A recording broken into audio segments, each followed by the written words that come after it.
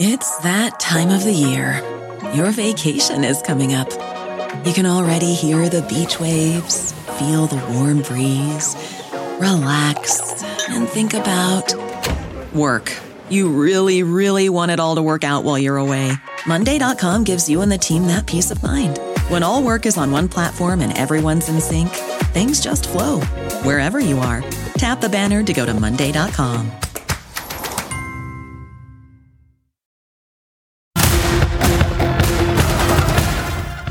Tonight on the ReidOut. Justin Pearson wasn't white. That's probably how he got into Bowdoin in the first place. But he did a fantastic impression of it. He transitioned from a crypto white kid into the modern incarnation of Martin Luther King Jr. himself. It's remarkable, really. You never see politicians transition into, say, Malcolm X. Why is that? Maybe because Malcolm X didn't talk like a sharecropper. That kind of racism, division, and dishonesty is exactly what Fox CEO Rupert Murdoch wants for America. And on Monday, the trial begins in the Dominion defamation trial, which shows how Fox hosts lied to their audience and riled up the MAGA right in the run-up to the January 6th insurrection.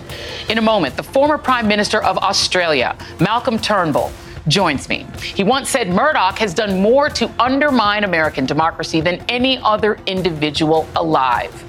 And later, The Daily Show's Jordan Klepper returns to the ReidOut, and he has a lot to say about Clarence Thomas, Trump, Ron DeSantis, and more. And we begin the ReidOut tonight with the landmark case against Fox. In roughly 72 hours, 12 jurors and 12 alternates will finally begin to hear the case in which they decide if Fox and its anchors defamed Dominion voting systems using actual malice by knowingly falsifying and recklessly disregarding the truth. When the right-wing network aired conspiracy theories about Dominion's voting machines supposedly stealing the 2020 election, while Fox has insisted they did not act with actual malice. They have faced a string of embarrassing revelations that have exposed their hosts and supposed news anchors as pure propagandists. But evidence suggests that they knew they were amplifying the big lie and undermining American democracy. Make no mistake, this $1.6 billion defamation suit is the biggest crisis to threaten the multi-billion-dollar company since its inception.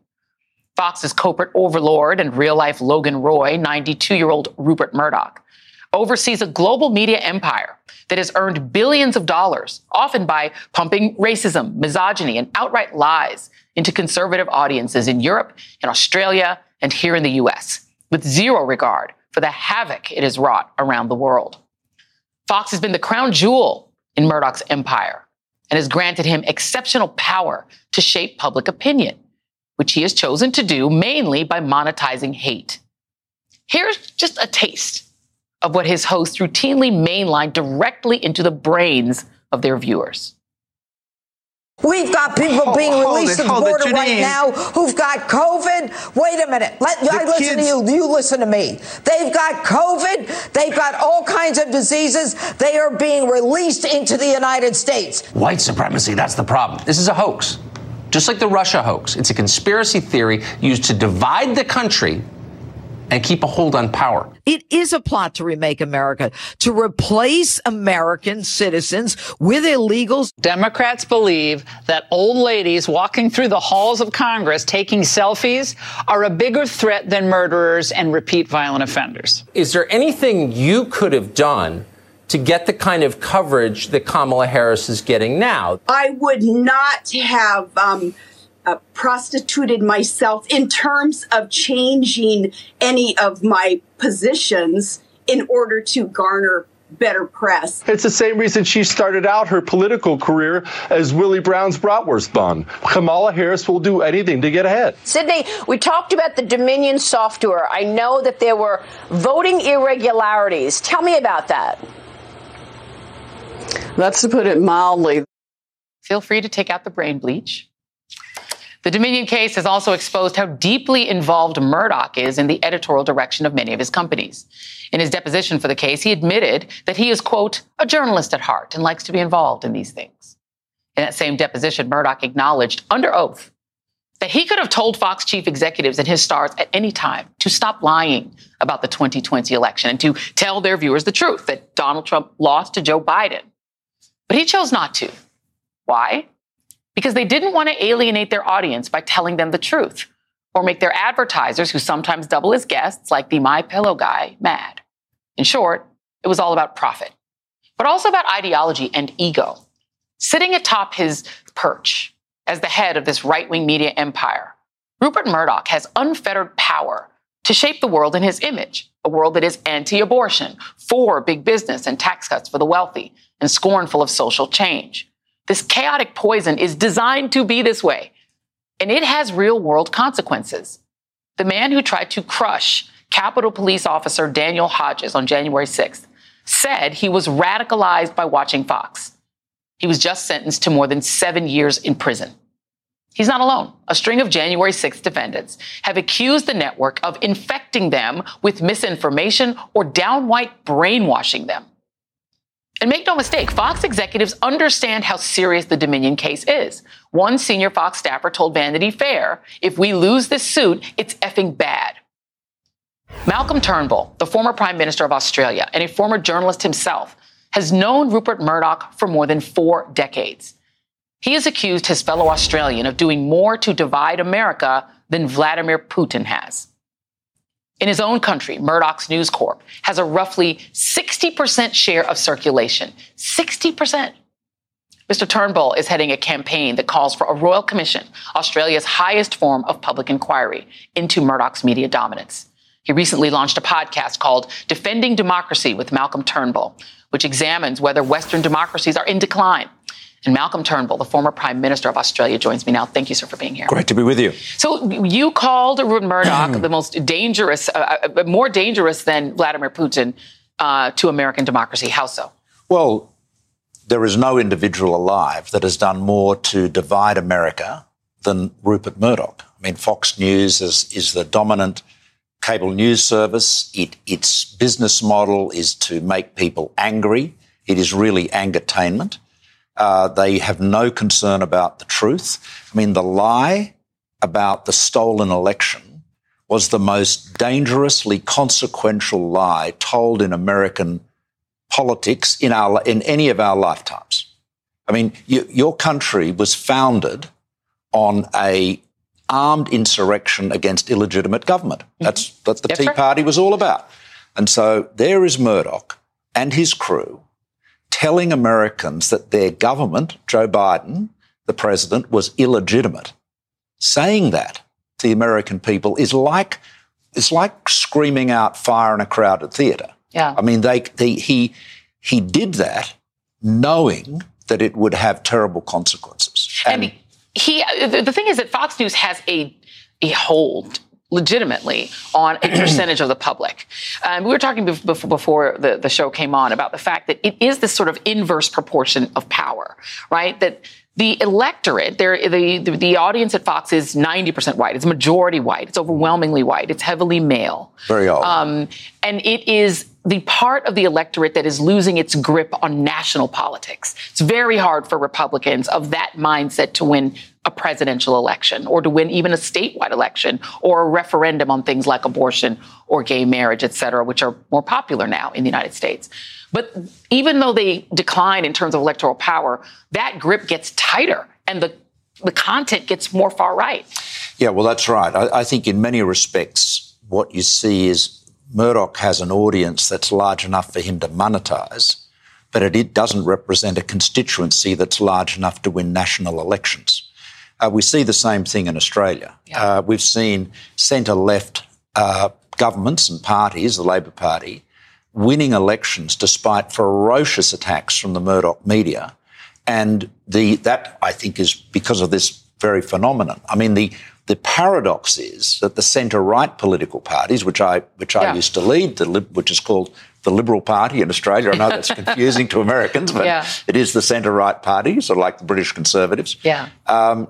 But the Murdoch's influence over the centre-right and indeed over the Republican Party, although question whether there's a lot of centre in the right there, but his influence over those parties is greater than ever, but the influence over the electorate is less because, as you say, that audience is becoming a smaller and smaller share of the electorate.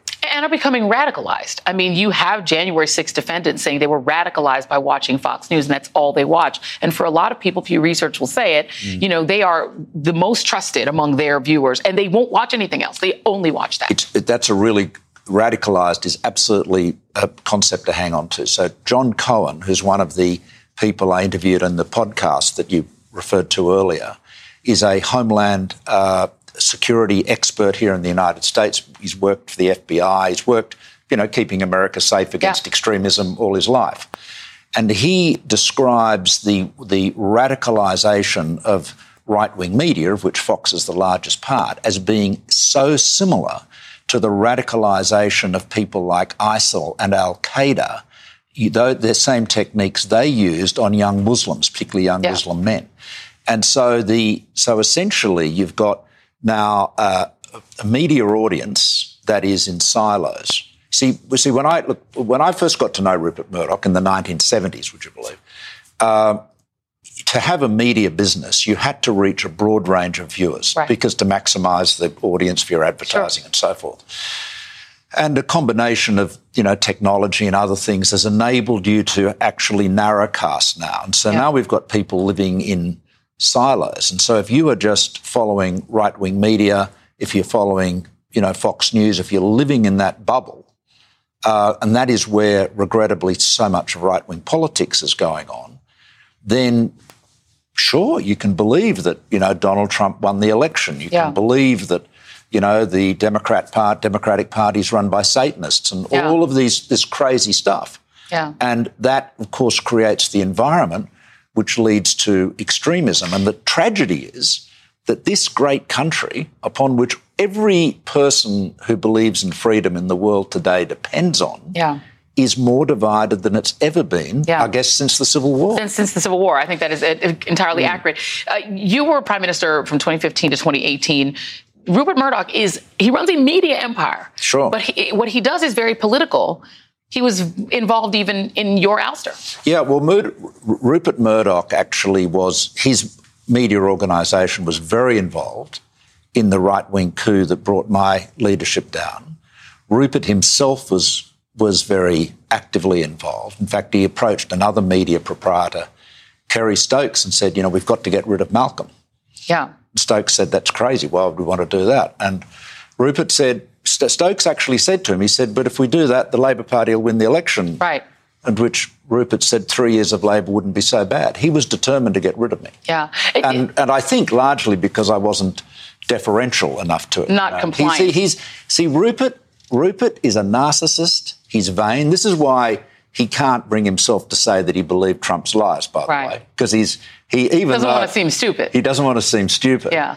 And he is addicted to power for its own sake, and he likes people. So he knew. He sat with me and my wife Lucy, with Jerry Hall actually, and in our flat, and told us what an utterly unfit person Trump was to be president. We sat down. This is before Trump was elected, obviously, because he knew Trump. I mean, he knew Trump really well.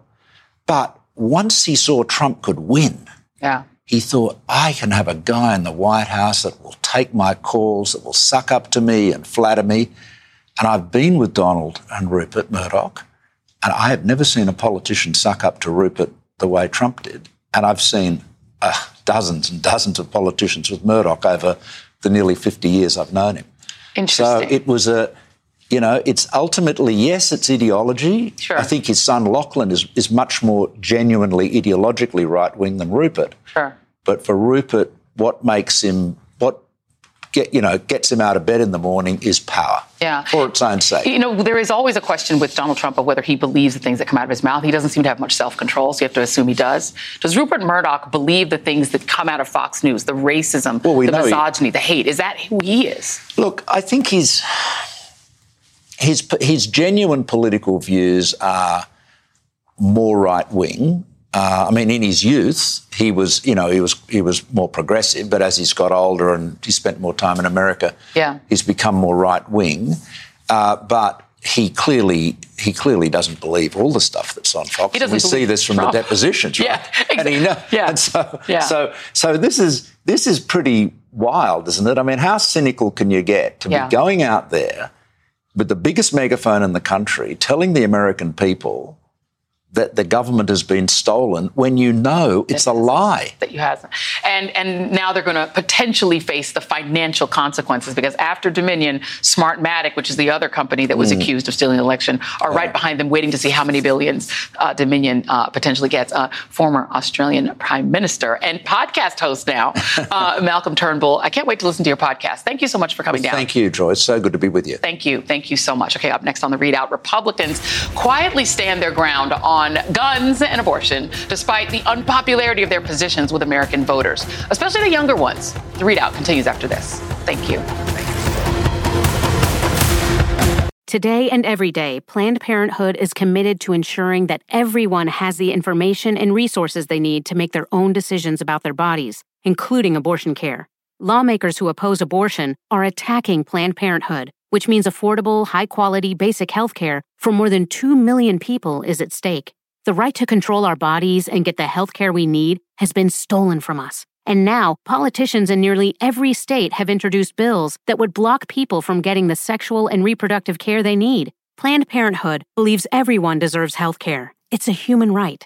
That's why they fight every day to push for common-sense policies that protect our right to control our own bodies and against policies that interfere with decisions between patients and their doctor. Planned Parenthood needs your support now more than ever. With supporters like you, we can reclaim our rights and protect and expand access to abortion care. Visit PlannedParenthood.org/future. That's PlannedParenthood.org/future. Today is the first day of the NRA's annual convention, with thousands expected to attend, including 2024 Republican hopefuls like Donald Trump and Mike Pence. While Ron DeSantis, Nikki Haley, and Tim Scott are sending in video messages. And for the second year in a row, this convention is happening just days after the country was rocked by yet another mass shooting. Last year, it was Uvalde. This year, it's Nashville and Louisville.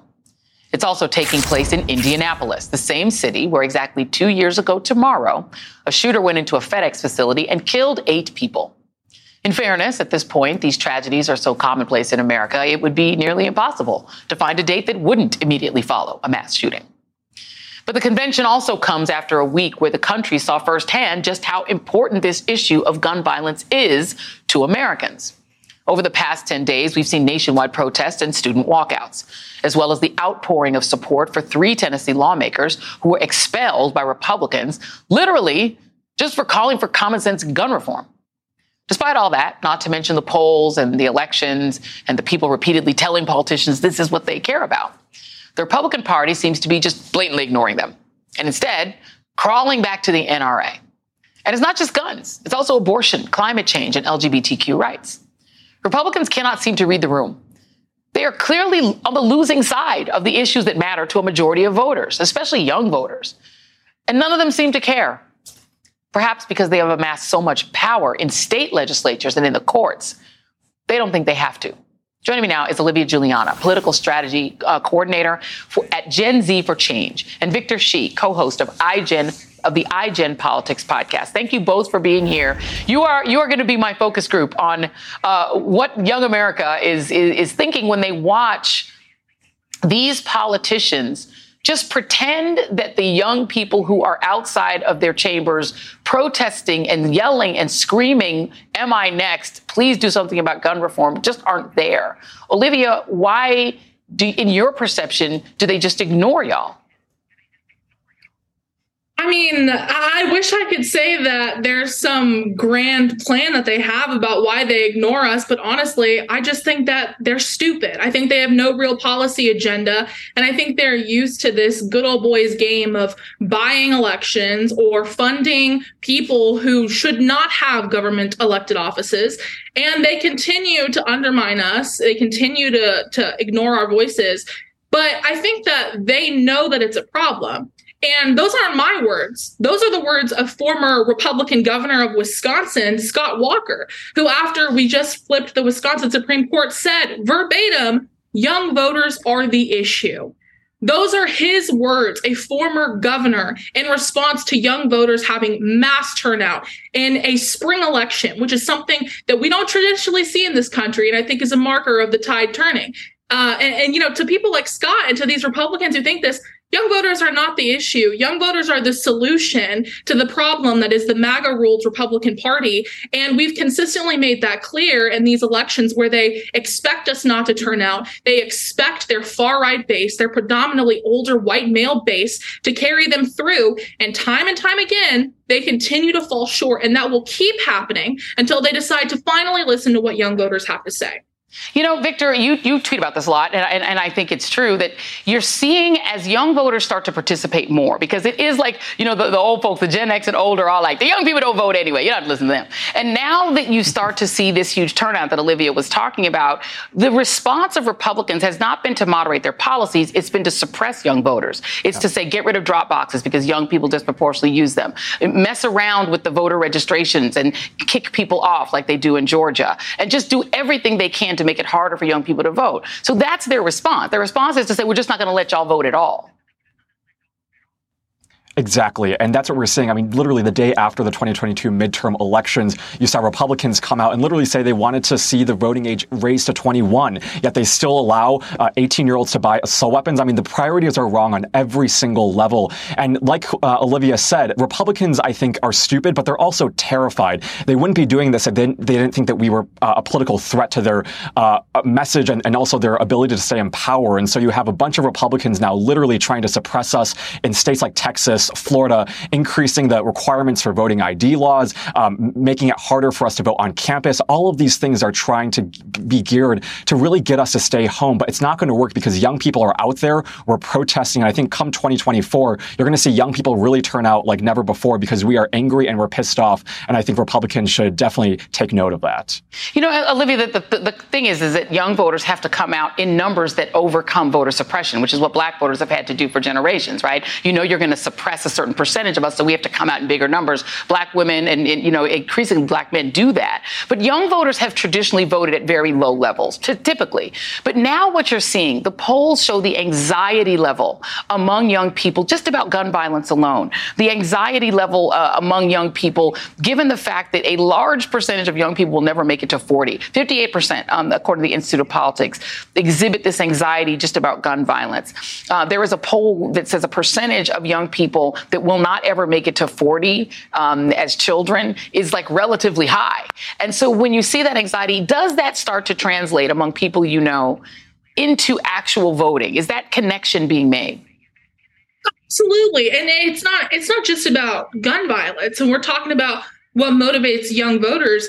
Armalite rifles, AR-15s, aren't the only thing that is putting Americans in fear of being killed. It's the assault on the republic that we're seeing, where we have democratically elected legislators being removed for standing with young people in Tennessee. It's the attack on reproductive freedom that we're seeing with people like Ron DeSantis signing abortion bans in the dead of night so he can go on a book tour because he wants to be president. It's the active radicalization that we see of courts across the country, with this judge from my home state of Texas, who was a Trump appointee, ruling that a drug that the FDA has ruled as safe should not be legal. It is a slurry of issues, these AR issues that the Republican Party has decided to take up, that doesn't just motivate young people in terms of striking fear in us. It makes us angry. It makes us determined. And I promise it is my life's work, my life's mission, and my American dream that the Republican Party truly realizes and understands what they have done and what they have created among young people in this country. We're not going to back down. We're not going to shy away from this fight. And I promise you that they will know that that's true come 2024.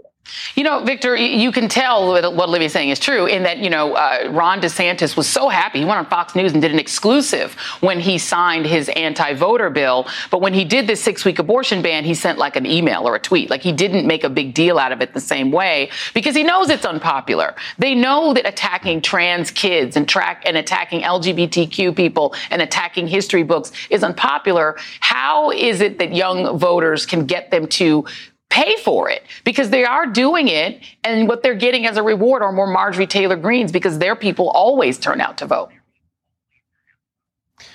I think the challenge going forward right now is really making sure that Democrats highlight the contrast in 2024. You have a clear contrast between what Democrats are doing and what Republicans are doing. And just like you said, Ron DeSantis thought he could get away with this by signing this bill at 11 p.m. Eastern time last night. But people are paying attention. You have students across the state of Florida protesting and doing walkouts this week and over the weekend, and I think next week as well. But you have young voters really paying attention to this. And I think it's up to Democrats to make 2024. It's not a referendum. It's going to be a choice between a party that actually cares about young people and their safety and their rights and a party that doesn't. And I think the clearer and the starker that Democrats can make that, the more it'll reach young people. I think it'll really show young people what the two parties are all about. You have one party that is completely disintegrated its responsibility from actually caring about young people. And I think you're seeing the response right now with Florida and also in Tennessee, where young people are not here for it. We're going to turn out and we are going to support the party that actually cares about it. And just like Olivia said earlier, you saw it in Wisconsin. I think if Democrats can run on that message of making sure that we highlight that contrast, I think it'll really show young people the difference between the two parties. Look at this screen, America. This is what my good friend Tiffany Cross always calls the rising majority, because the generation of my two guests here is the most diverse generation, and they are an activist generation, and they're not playing. And also, don't fight them on Twitter. You know what's going to happen to you. You saw what Olivia be doing to these people who try to mess with her on Twitter. Just leave them alone. Olivia Juliana, Victor Shi, they're both incredible on social media as well, so leave them alone. Thank you both. And on deck next, celebrating Jackie Robinson Day with an inspiring visit to the Jackie Robinson Museum in New York City with remarkable insights from his youngest son. Stay with us. It's that time of the year. Your vacation is coming up. You can already hear the beach waves, feel the warm breeze, relax, and think about work. You really, really want it all to work out while you're away. Monday.com gives you and the team that peace of mind. When all work is on one platform and everyone's in sync, things just flow. Wherever you are, tap the banner to go to Monday.com. When it comes to teaching kids and teens about money, practice makes perfect. That's where Greenlight comes in. With a debit card and money app of their own, kids learn to earn, save, spend wisely, and invest. Parents send instant money transfers, create custom chores, and automate allowance, while kids track their spending, set savings goals, and practice money skills they can use today and for life. Get 1 month free when you sign up at greenlight.com/podcast.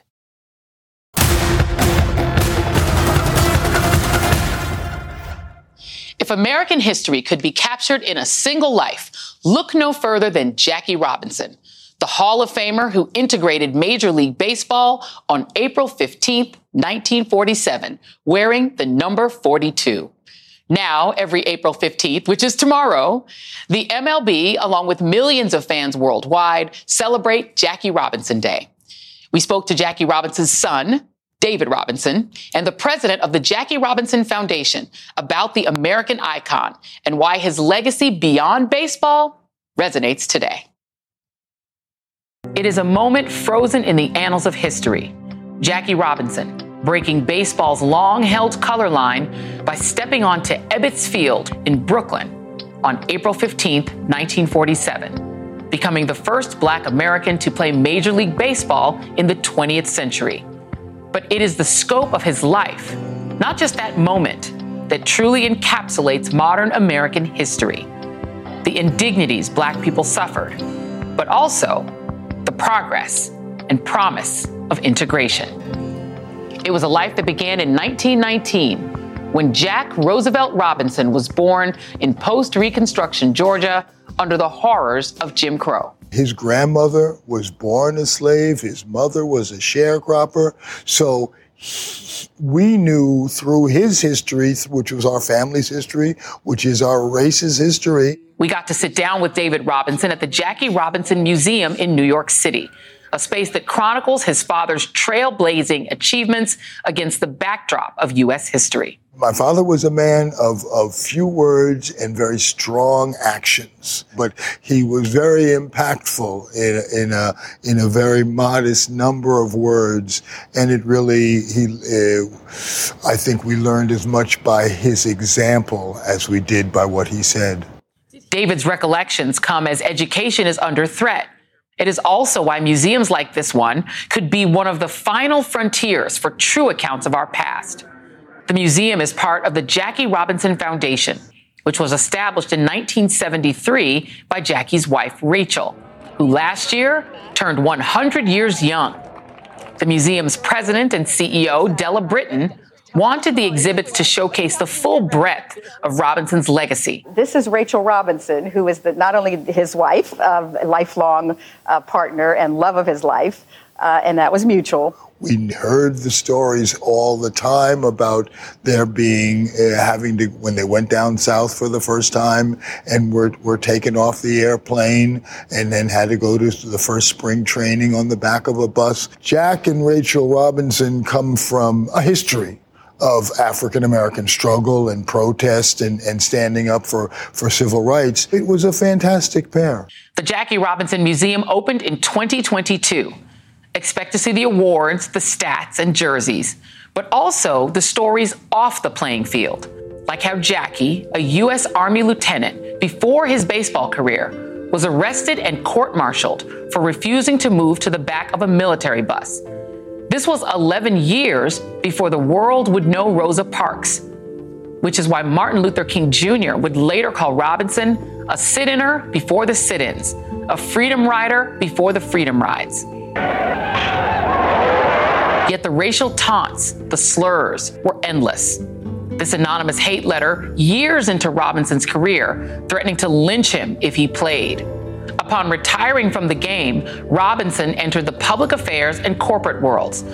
When fire hoses and police dogs were unleashed on young black people protesting racial segregation, Jackie Robinson felt the call to do something about it. I don't like these big teeth that I see on these dogs. I don't like to see the fierce expressions of the policemen in Birmingham, Alabama. And I don't like to read about pregnant women being poked in the stomach by policemen in their nightsticks. And I don't like to see young Negro kids of 7, 8, 9 years old being thrown across the street by the force of a fire hose. But I believe that I must go down and say to the people down there, thank you for what you're doing, not only for me and my children, but I believe for America. Jackie decided he really was going to make one of his platforms on his civil rights route economic empowerment. And he often said the ballot and the buck are the two most important things for advancement of my community.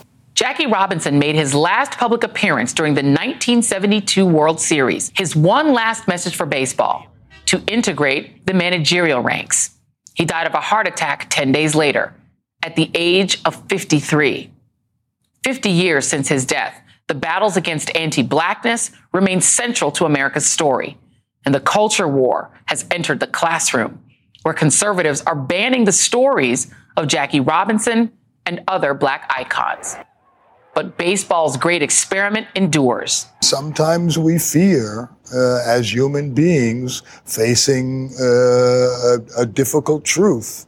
But that's the only way that we're going to be able to develop a plan for moving forward as one nation, is if we honestly deal with African American history. Those are all, as you say, truths that we have to deal with. Those truths are Black history, which is American history, to be studied, celebrated, and preserved. And that is perhaps the key message of the great museum he and Rachel built. Thanks so much to Della Britton and all of the team at the Jackie Robinson Museum, David Robinson, Rachel Robinson, and big ups to Kai Ma, the amazing producer of that segment, and the awesome crew who shot that package. Thank you all. And up next, The Daily Show's Jordan Klepper joins us to play Who in the Week and also to share his thoughts on Clarence Thomas, Ron DeSantis, Tuckums, and more. We'll be right back.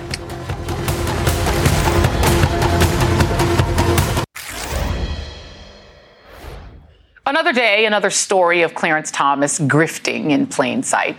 Since last week, when ProPublica reported that Justice Thomas has been luxury globetrotting with Republican mega donor Harlan Crow and not disclosing it, we've learned some interesting things about his billionaire benefactor buddy.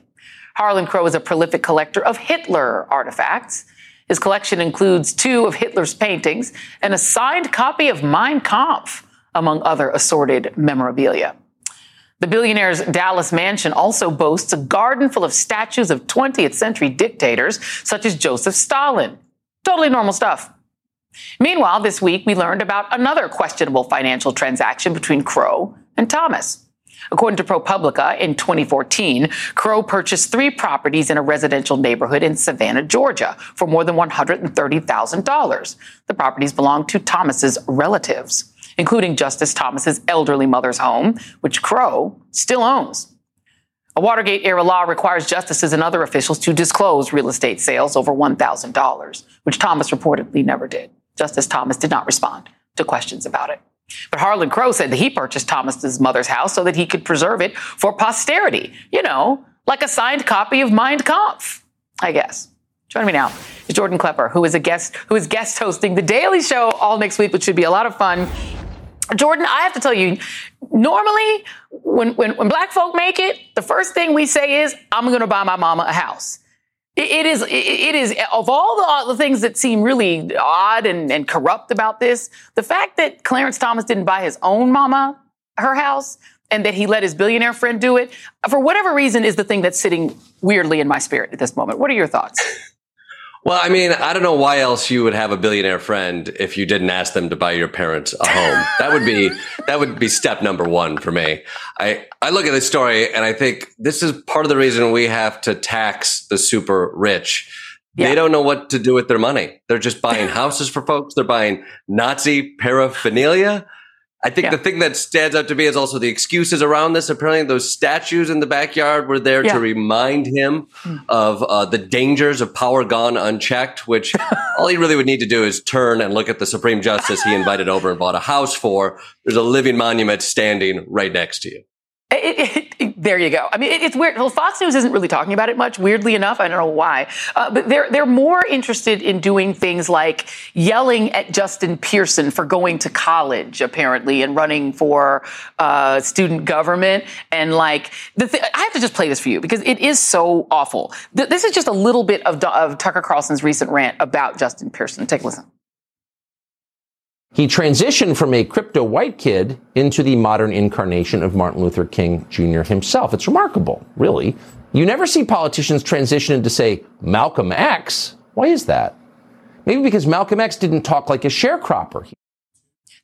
There's so much racism in there, I don't even know what to do. But the brain bleach that I used after I heard that rant today was just to remember that Tucker Carlson masqueraded as somebody who should be on Dancing with the Stars and was as a flamenco dancer, essentially. So he didn't see any irony in the fact that he attempted to seem like a dancing fool rather than just the fool he actually is. Your thoughts? Well, yeah, there seems to be a real fear of any kind of transitioning over in the Tucker camp. I mean, I look at that, and again, it feels like any finger that he points right back at him. I think the thing that stood out for me this week was Tucker Carlson sitting across from Donald Trump, sycophantically telling his viewers to pay attention to this man. And next week, there will be a Dominion lawsuit showing the text and how he really feels about it. And so yet again, this seems to be another example of like when they're calling something else out, they seem to be obfuscating the obvious truth that they're hiding.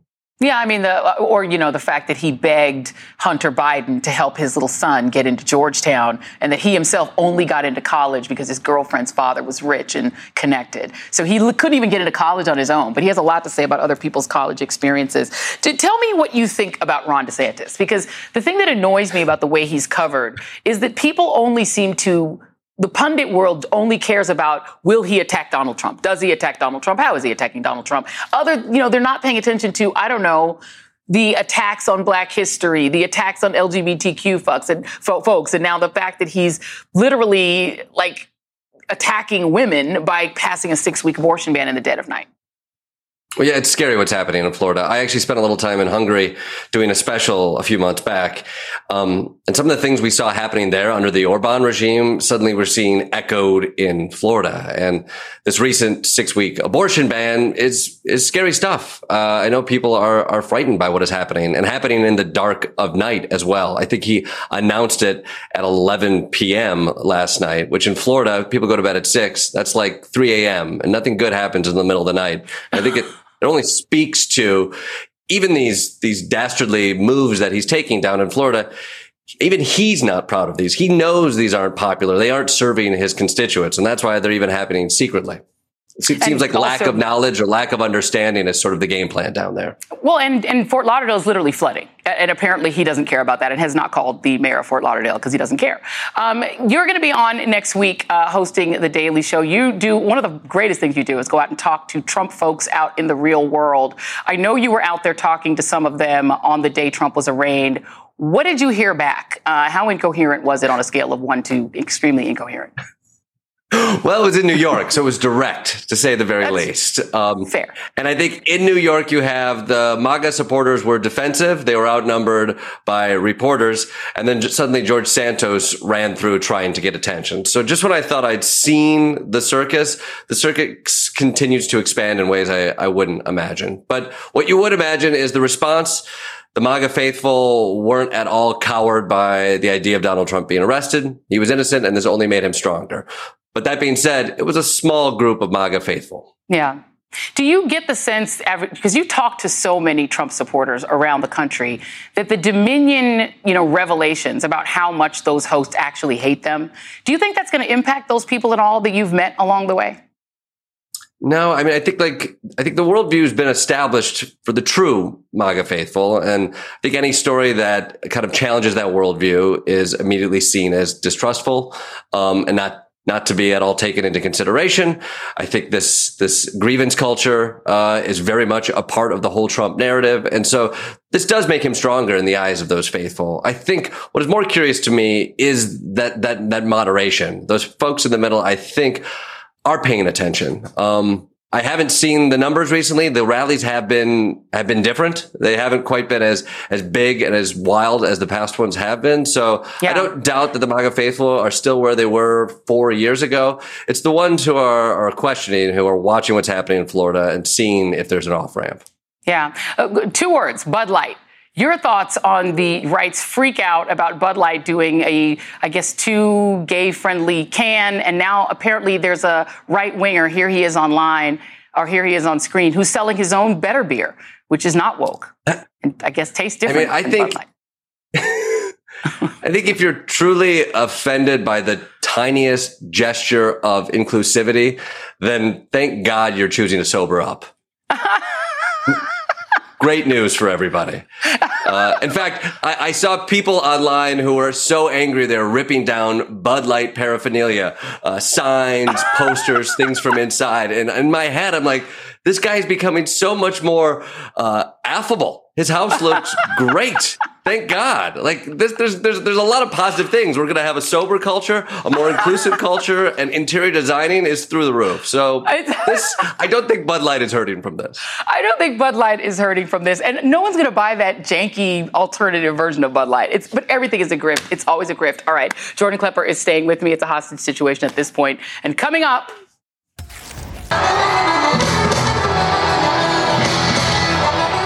there he is, President Joe Biden, Bidening in Ireland. He is clearly winning at life, but did he win the week?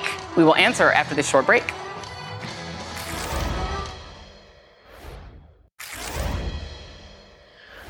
We made it to the end of another week, thank God, which means it is time to play our favorite game. There's the music.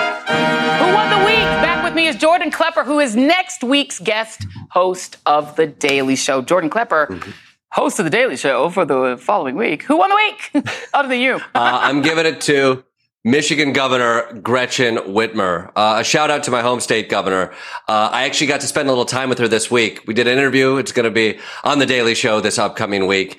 And that is a state that has a lot of hunters in it. But there's a lot of people. Most of the people in Michigan want common sense gun reform passed, and they passed legislation this week. And it gives me a sense of hope that when you see a tragedy like MSU take place, and then you see action taken to deal with that tragedy, it's politics moving in the right direction. Amen, amen, amen. Well, yours is a very serious and very important one. My Who on the Week is just fun. It is the Republicans. It is my favorite new follow on Instagram. You can see on your screen Clarence Thomas, Claretta Corrupta, Mike Pence, Mother Pence, Mitch McConnell, Anita Filibust Her McConnell, and Ron DeSantis, a.k.a. Ron DeSantis. The account was created March 30th. It now has 158,000 followers, including myself, created by Craig and his husband, Stephen, who are just trying to give people a little bit of fun and a few laughs in a time when we need them, as do you, my friend. Jordan Klepper, thank you very much. Good luck next week. That is tonight's ReidOut. Hey, parents. Greenlight is here to take one big thing off your to-do list, teaching your kids about money. With a Greenlight debit card and money app of their own, kids and teens learn to earn, save, and invest. You can send money instantly, set flexible controls, and get real-time notifications of your kids' money activity. Set up chores and put allowance on autopilot to reward them for their hard work. Then learn about the world of money together. Get 1 month free when you sign up at greenlight.com/podcast.